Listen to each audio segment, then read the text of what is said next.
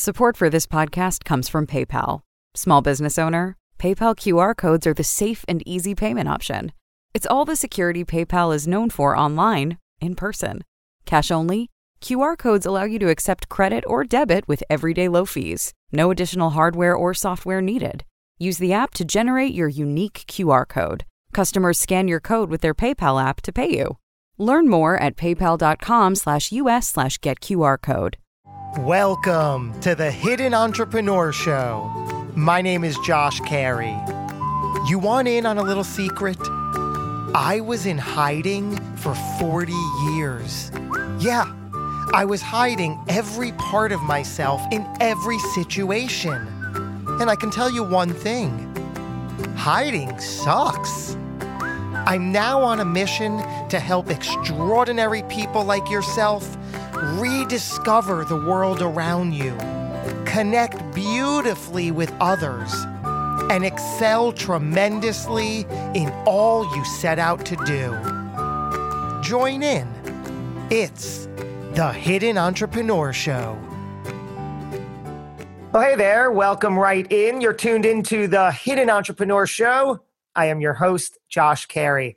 Today is a very special episode for a variety of reasons, least of which we are joined by a PodMax Global alumni, someone who dove, you like that, right? Somebody who dove right in and plowed through some fear that I know was there, but still decided to come into the mix, get himself on shows, and make it all happen. He was certainly a standout. I hope he felt it. I know we sure did on our end. It is Cardwell Thaxton. He's the owner of the Cardwell Thaxton Group, a real estate group. He buys and sells homes in New Jersey and more. We're going to learn not only about that aspect of things, but why that aspect of things. And as you know, that's really the exciting part for me. Let's bring him right onto the show. It is Cardwell Thaxton. What's doing, Cardwell? It's all good, man. How's it going on your end? I imagine. Good. Glad to hear it. Yeah, I'm glad to hear it is all good. So I had mentioned that you are a PodMax Global alum, right? You went through the process. You dove in. I also said that there might have been a little bit of fear, call it what you will, going in. Was there, as much as you remember, was there a bit of stuff that you personally had to work through to get yourself and to sort of put yourself out there? Oh, of course. You don't want to come across like an idiot. All right. My thinking was, well, I don't think I'm 45 minutes worth of interesting. Maybe 8 minutes worth of interesting. Maybe 8. All right. But 45 minutes worth of interesting, I don't think so. So I decided to just put myself in the hands of the experts. All right. And just let you guys do what you do and go from there. I mean, the worst that can happen is you hit delete, right? Here we go from there. So you take chances. And, you know, it's becoming a cliche now, but it seems like when they talk to people who know that they're dying and you ask them about their life and if they have any regrets, more people have regrets about the things that they didn't do as opposed to the things that they did do. All right. Because life will balance out. If you do something, you know, it'll balance out. You end up paying for it or whatever. What goes around comes around or whatever. But it seems like most of the regrets are on things that they didn't do with their lives. So I jump in, you know. So you you go to my Facebook page. You see I've skydived. Just do it. Just do it. You know, and let the chips fall. You're really speaking my language. With first of all, I love the phrase. I didn't think I had 45 minutes worth of interesting. Maybe 8. But certainly not 45. And you've been on a handful of shows. That's right. Yeah. and you've been on shows, and I know that they lasted for more than 8 minutes. And there's so much truth to that. You admitted your fear. You said, I didn't want to look like a fool, or I didn't want to, look idiotic like that. And that is something we all have to get over, because nobody wants to look foolish in their actions and what they do. But you also said something phenomenal, which is it's all going to balance out, because even if you quote unquote do wind up looking like a fool, A, it's going to be temporary, and B, you are going to wind up being better in the long run because of it. Yes. Yeah. Yeah. To grow, you have to step out of your comfort zone. All right. Yeah. If you want the muscle to get bigger, you have to work it. And that's the only way. You can't just think about it. You have to work it. So once again, you just jump in. No fear. No fear. Okay. No. Can you see that? Yeah. What is that? My tattoo. You see it? Yep. What does it say there? No fear. So you have that tattooed onto your left shoulder bicep area. Well, I have a bad memory, so I needed to to post it there so I could see it and remind myself. You know, no fear. How long ago did you get that? Maybe over a year ago. Oh, really? Maybe like 15 months. Recently? Yeah. Just, like, as I say, to remind myself. No fear. What was going on at that point that you made that powerful decision to say it's going to be the words "no fear"? You know, I'm not sure. I don't remember. It was just something in my spirit that just told me to do it. I'm not sure what the answer is, exactly what it was, but it's just these things just come up. You know, when you spend some quiet time meditating, and I do that, just certain things will come up. You know, and that's what my spirit told me to do. Get that tattoo. No fear. And that's how I should live. No fear. That's okay. Yeah. And it's working out. So you're the owner of the Cardwell Thaxton Group, which buys and sells homes predominantly in New Jersey, right? Yeah, well, we do everything. I'm an appraiser. I'm an investor. I'm a realtor. So, Josh, I'm addicted to real estate. That's what it's about. I'm addicted to real estate.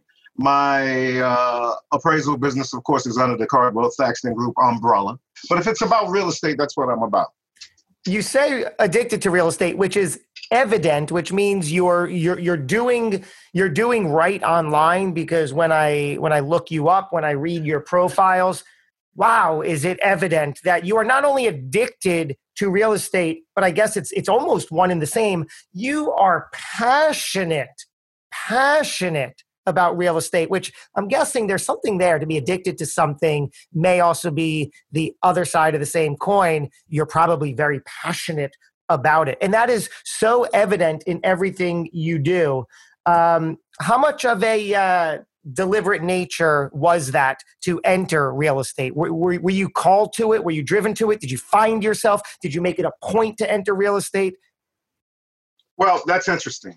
Almost 20 years ago, my then wife, who was in mortgages, she decided that she might be interested in appraising. All right. So she took some classes and decided she didn't like it. All right. But she says to me, you know what, you should check out this appraisal thing. You probably would like it because you like numbers. You know, so you should look into it. All right. Well, I wasn't really that familiar with real estate appraising. But I looked into it. I said, okay, this does sound interesting. I decided to take some classes on it. I passed the classes, the tests and everything. And I said, yeah, I do like this. I really do like this. And the challenge then was to find a mentor. To get a license in the state, you have to serve a 2-year apprenticeship. All right. And I think you have to have 2,000 hours of supervised work with a mentor. I think it's 2,000. It might be different. Like I said, this was almost 20 years ago now. Oh, wow. It might be more. It might be a little bit less.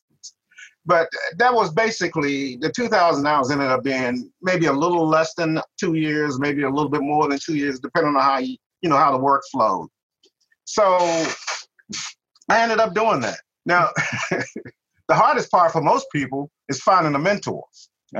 Okay, because everybody, even though they may be good at what they do, everyone is not cut out to be a teacher or a coach. And a lot of people just don't want to do it. But you would think that each one teach one. I mean, you had to go through it, so each one teach one. But a lot of people just aren't cut out for it. So the hardest part was to find a mentor. So there's an organization, I guess the main organization for appraisals called the Appraisal Institute. And every state or city or whatever has a chapter. New Jersey has 3, North, Central, South. I found out when the next meeting was, decided to attend the meeting to see if I could find someone that would mentor me. Got there early. They were still setting up. And I decided I would sit at a table they had set up because it had a direct view of the lectern, so I could see the speaker, and it was close to the buffet.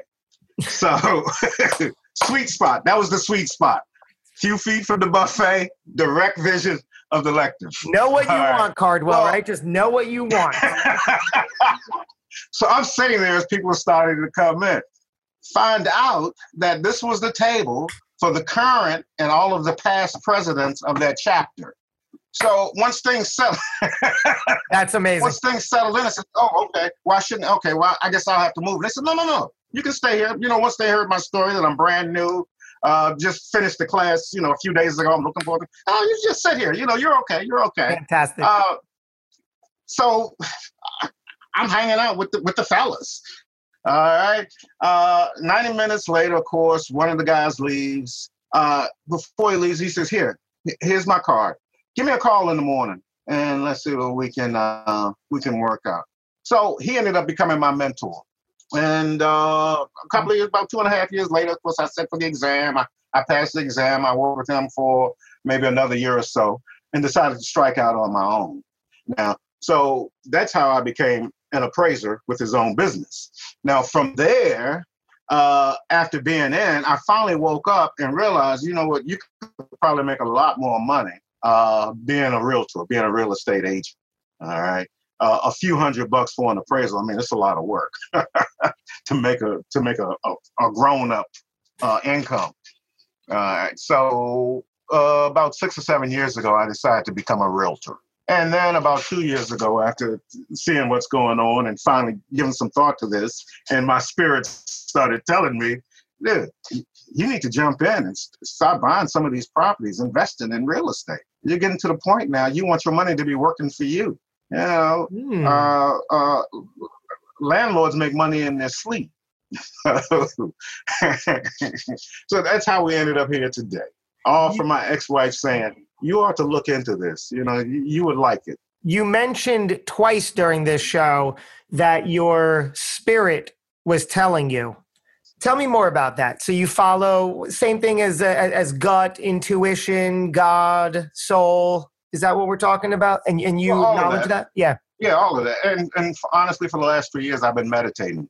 Oh, yes. Me too. Finally, I learned how to meditate. I thought some people can teach themselves stuff. I realized I couldn't teach myself this stuff just watching YouTube videos and everything. It just wasn't working. So I found this organization, and I found it on the Meetup site. So you go there, and you sit down with a guru, all right? And they teach you how to meditate. I think it was over 3 or 4 days. I think we started Friday, Saturday, Sunday for a few hours. Ended up Monday evening, maybe, or Tuesday evening. How do you meditate? How to meditate. How? Yeah.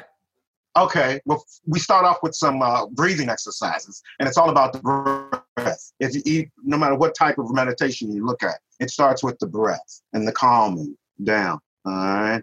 And then once you focus on the breath and just focus on that, you're able to clear everything out because you're focusing on that one thing.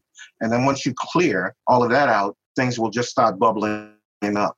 Okay. In the beginning, it's a rush because there's so many things start bubbling up. All of a sudden, I'm thinking about some guy that was a buddy of mine for maybe first grade. I wonder what happened to Kenny. I haven't thought about Kenny in 50 years, but it's just amazing the things that are in your subconscious bouncing around, so you clear some of that out. And maybe after many months or a year or so, all of a sudden, you've cleared out a lot of that past stuff, and new things just start entering. And maybe you can start listening to your higher power or whatever you want to call it. 20 years ago, when your then wife came to you and said, you should probably look to appraising, what was your career path at that point? I was in sales. Most of my life, I've been in sales. All right.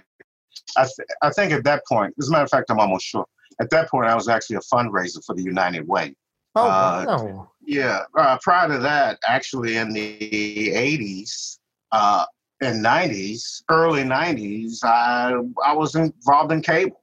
In the early part of the cable experience, I was actually one of the people knocking doors and telling people, you folks should try out this new thing. It's cable television. And, trying to persuade people to pay $20 a month for television. All right. And of course, the main objection was, well, look, I get 5 channels for free. Why would I pay $20 for television? Okay. Nice. Yeah. So that was in the very beginning. All right. Well, as time went on, of course, people would chase the truck. They didn't need us to knock on doors and tell people about this new great thing, right? They didn't need that anymore. So I eventually got into the commercial side, selling advertising spots on the different shows, which was what I got heavily into once we moved to New Jersey.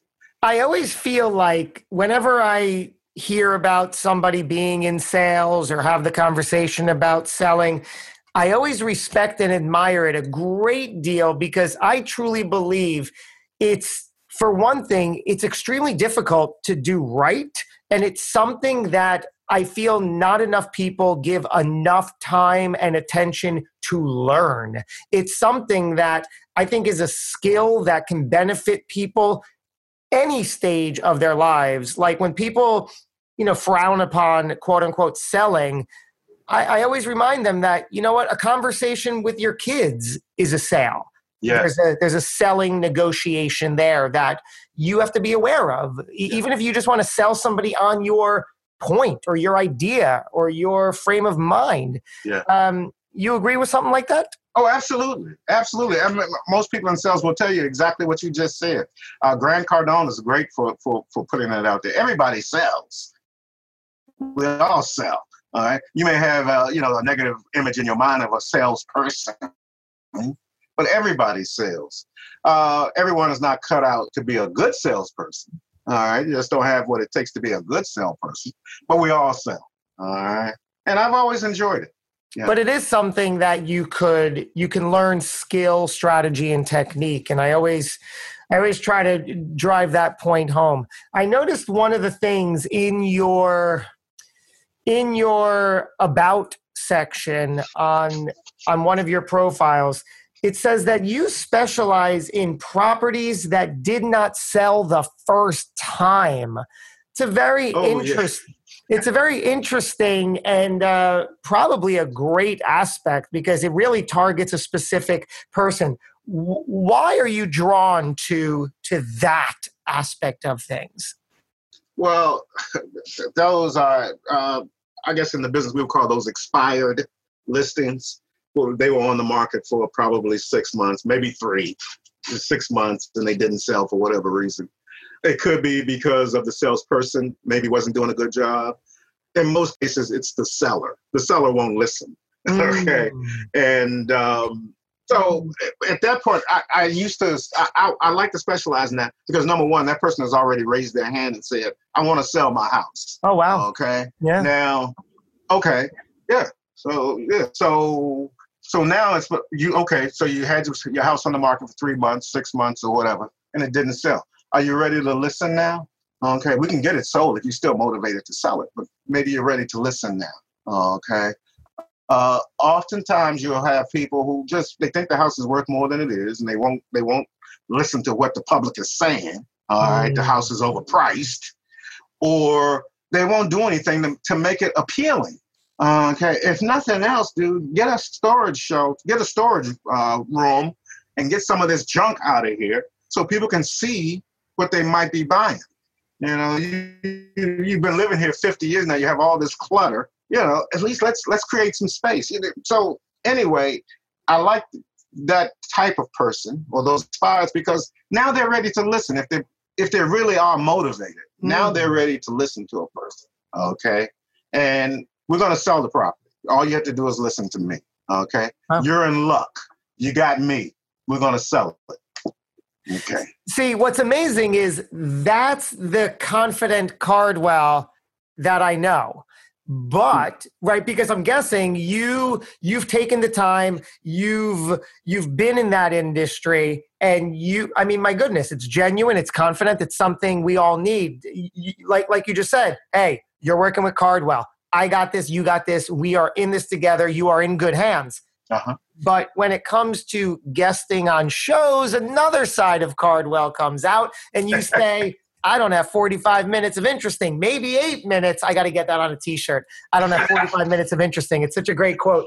Hey there, entrepreneurs. Eric Cabral here, founder of On Air Brands and host of the Entrepreneur Circle and Capital Hacking. I wanted to share something truly unique with you that we've created called Pod Max, which is an amazing opportunity to connect you with major podcasts to help you share your fascinating stories with their communities. This unique invitation-only event includes interviews with you on top-rated business podcasts all in one day. It also provides a unique networking opportunity with high-performance guests and thought leaders who are authors, coaches and consultants, investors, speakers, executives, you name it. These are the type of people that you need to be around. We also provide industry expert keynotes to hit our stage to share insights on podcasting, investing, marketing to help you take things to the next level. And the cool thing about PodMax is that it has a multimedia agency engine behind it with on-air brands to provide social media promotions before and after the event to share your brand new shows with your network. So hit the apply now button at podmax.co, and I hope to see you at the next PodMax event.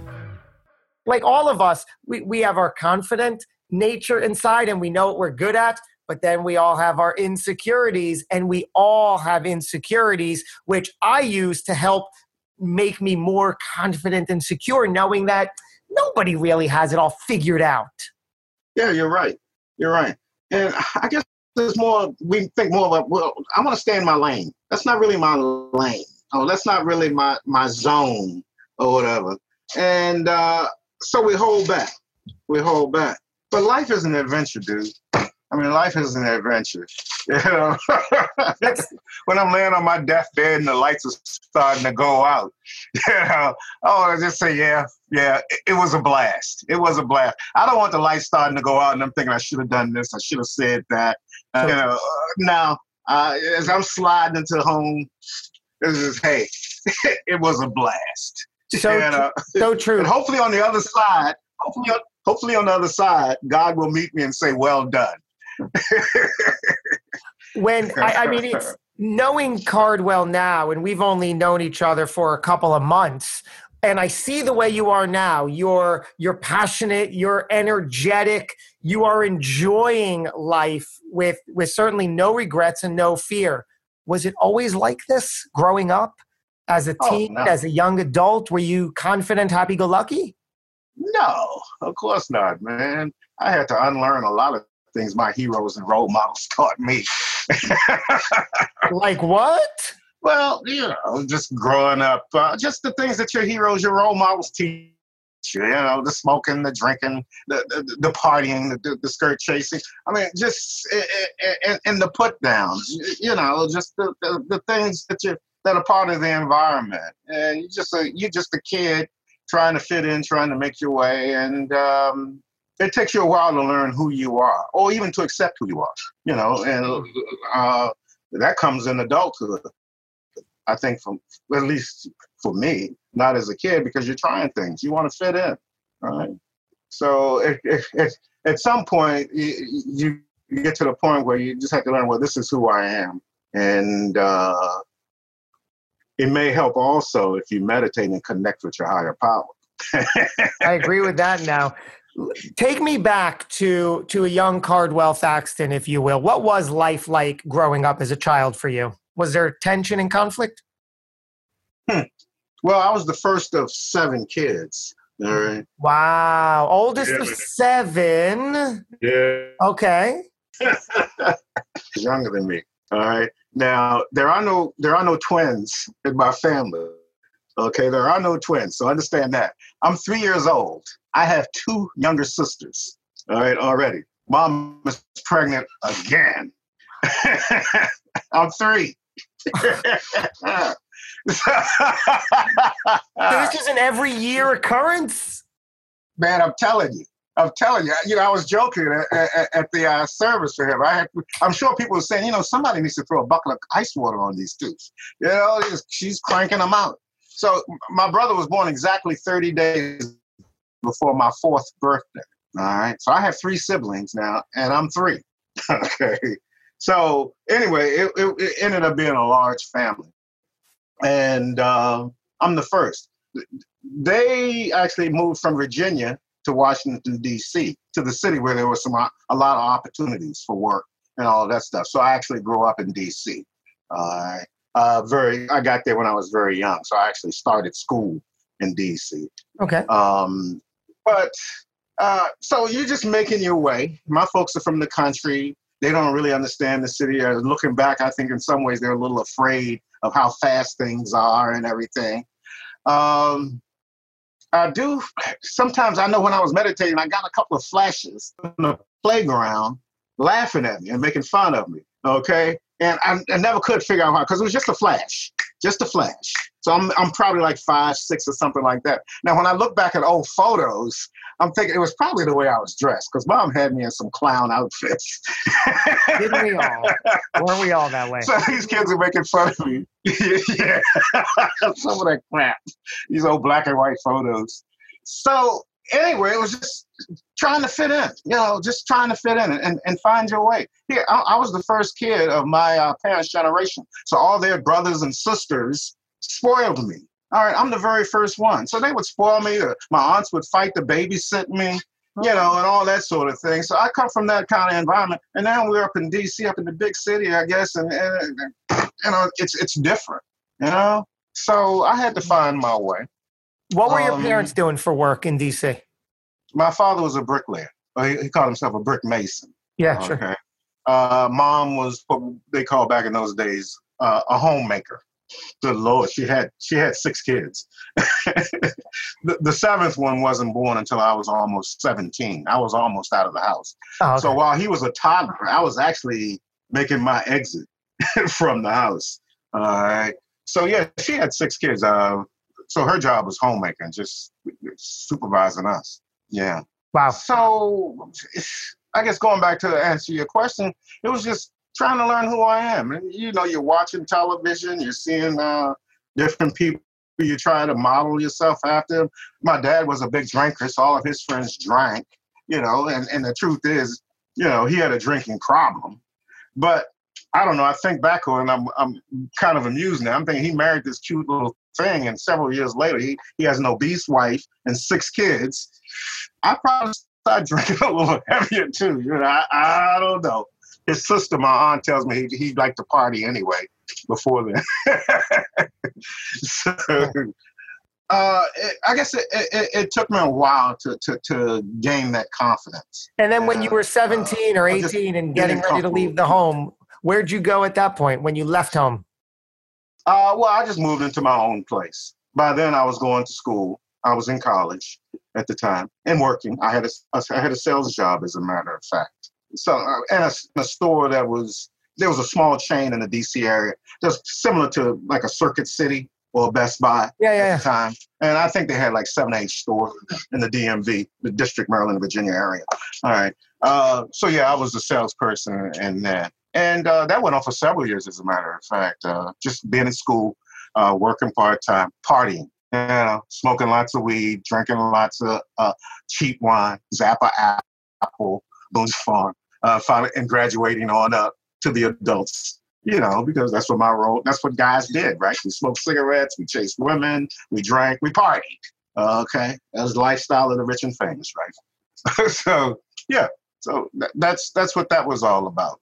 At that young age, did you have any sort of aspirations or dreams or goals that you were like, oh, one day this is what I'm going to do? Not specifically. I just knew that, okay, well, I was always pointed towards college. I was told from elementary school, you're going to go to college. You're smart. You want to go to school, get a degree.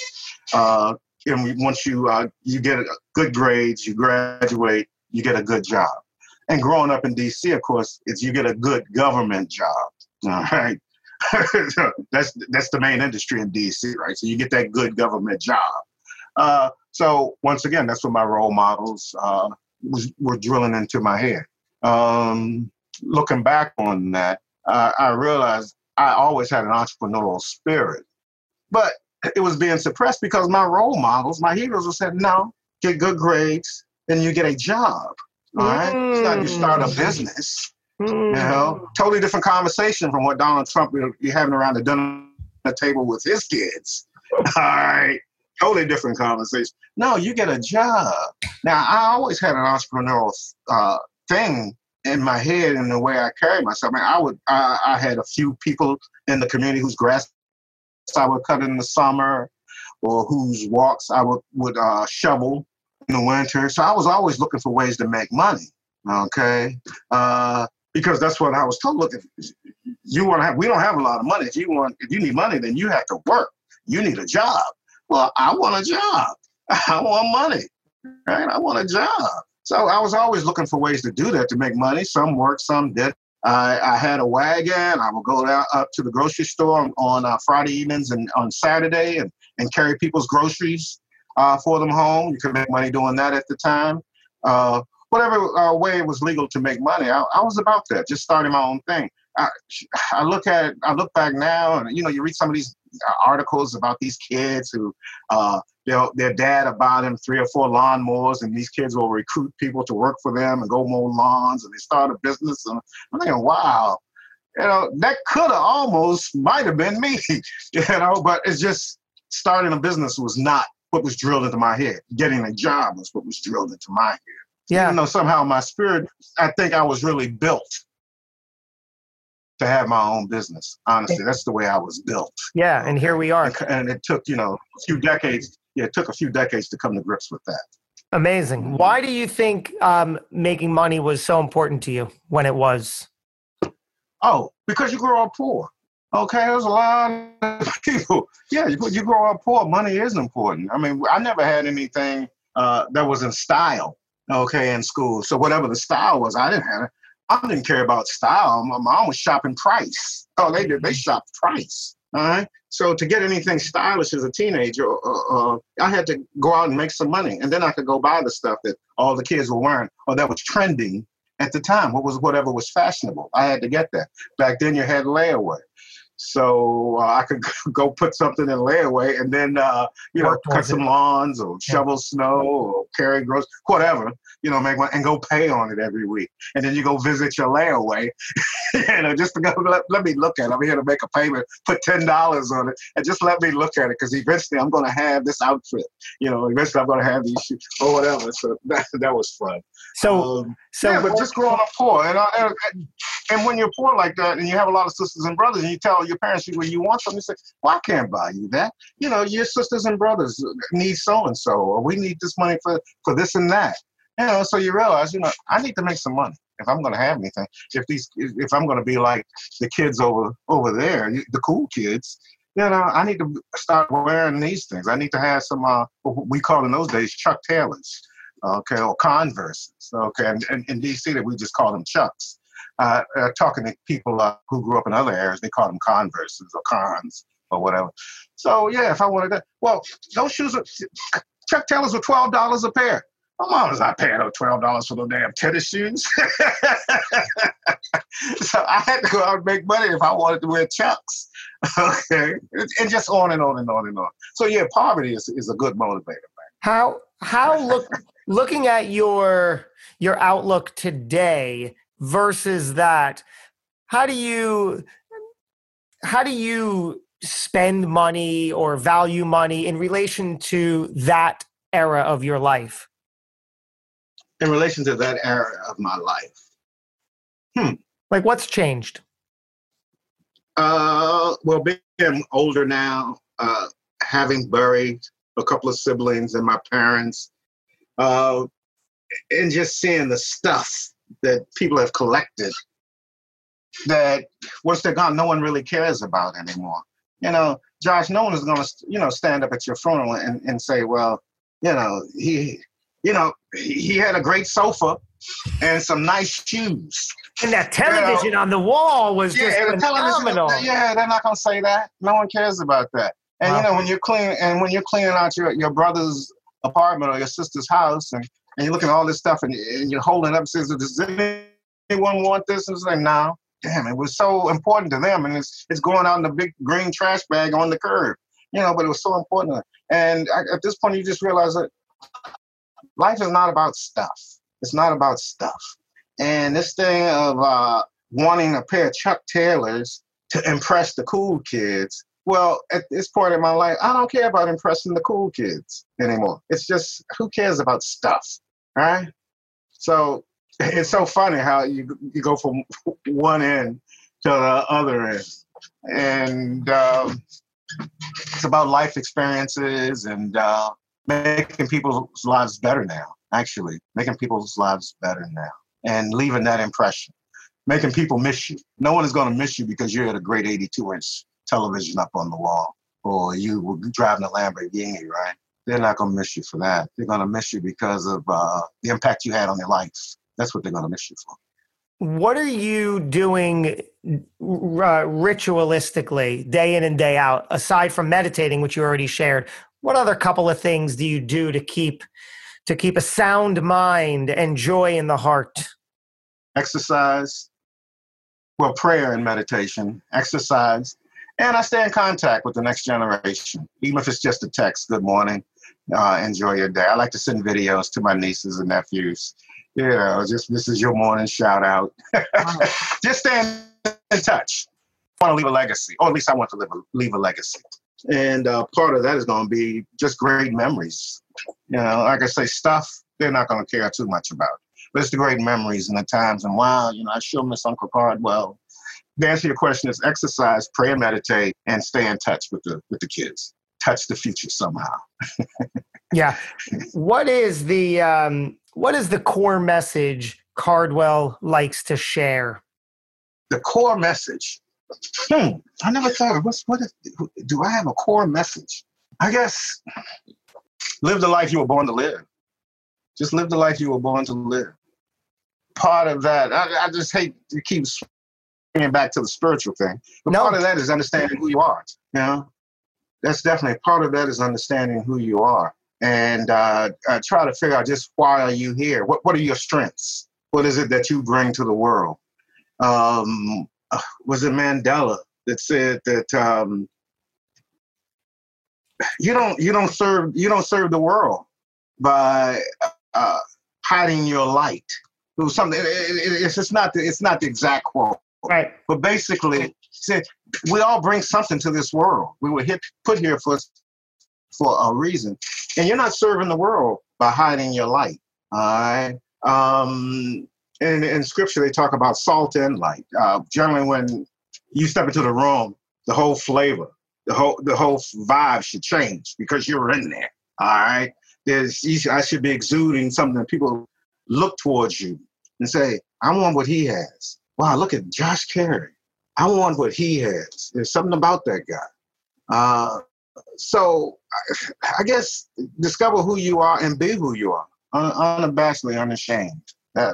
That's the best I can give you without giving it more thought, Josh. My goodness, that's absolutely beautiful. I mean, you're preaching to the hidden entrepreneur here. So if anybody understands playing small and hiding, I get it. And now, you know my story. I've made the point to say, no more of that nonsense. I have my two adoring children to look back at me whenever I'm falling short and remind me what I need to be reminded of.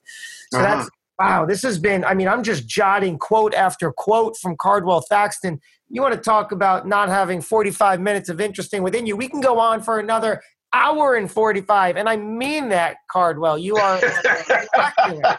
This has been magnificent. Well, thank you, Josh. Thank you. Thank you very much.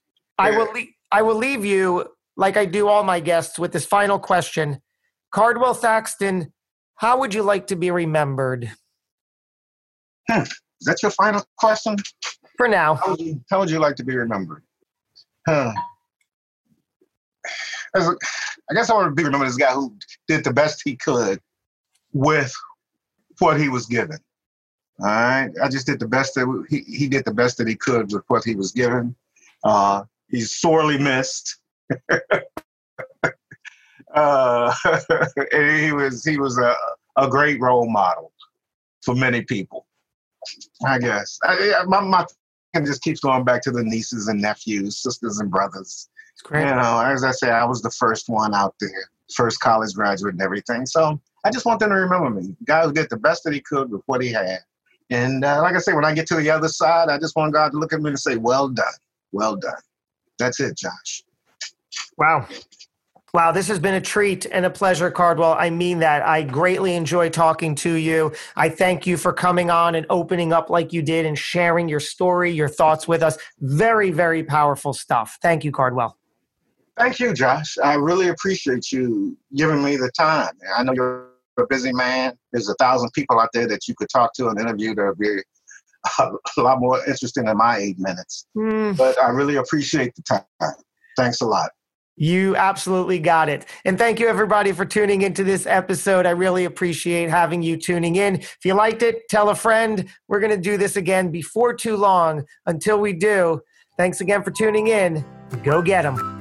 Thanks for listening to the Hidden Entrepreneur Show. Make sure to subscribe through iTunes or Google Play so you can get notified every time we publish a new episode. And we'd love to hear your thoughts with an honest review on iTunes. Finally, follow us on your favorite social media platforms to keep the conversation going with Josh Carey and today's guest. Until next time. This podcast is a part of the C-Suite Radio Network. For more top business podcasts, visit c-suiteradio.com.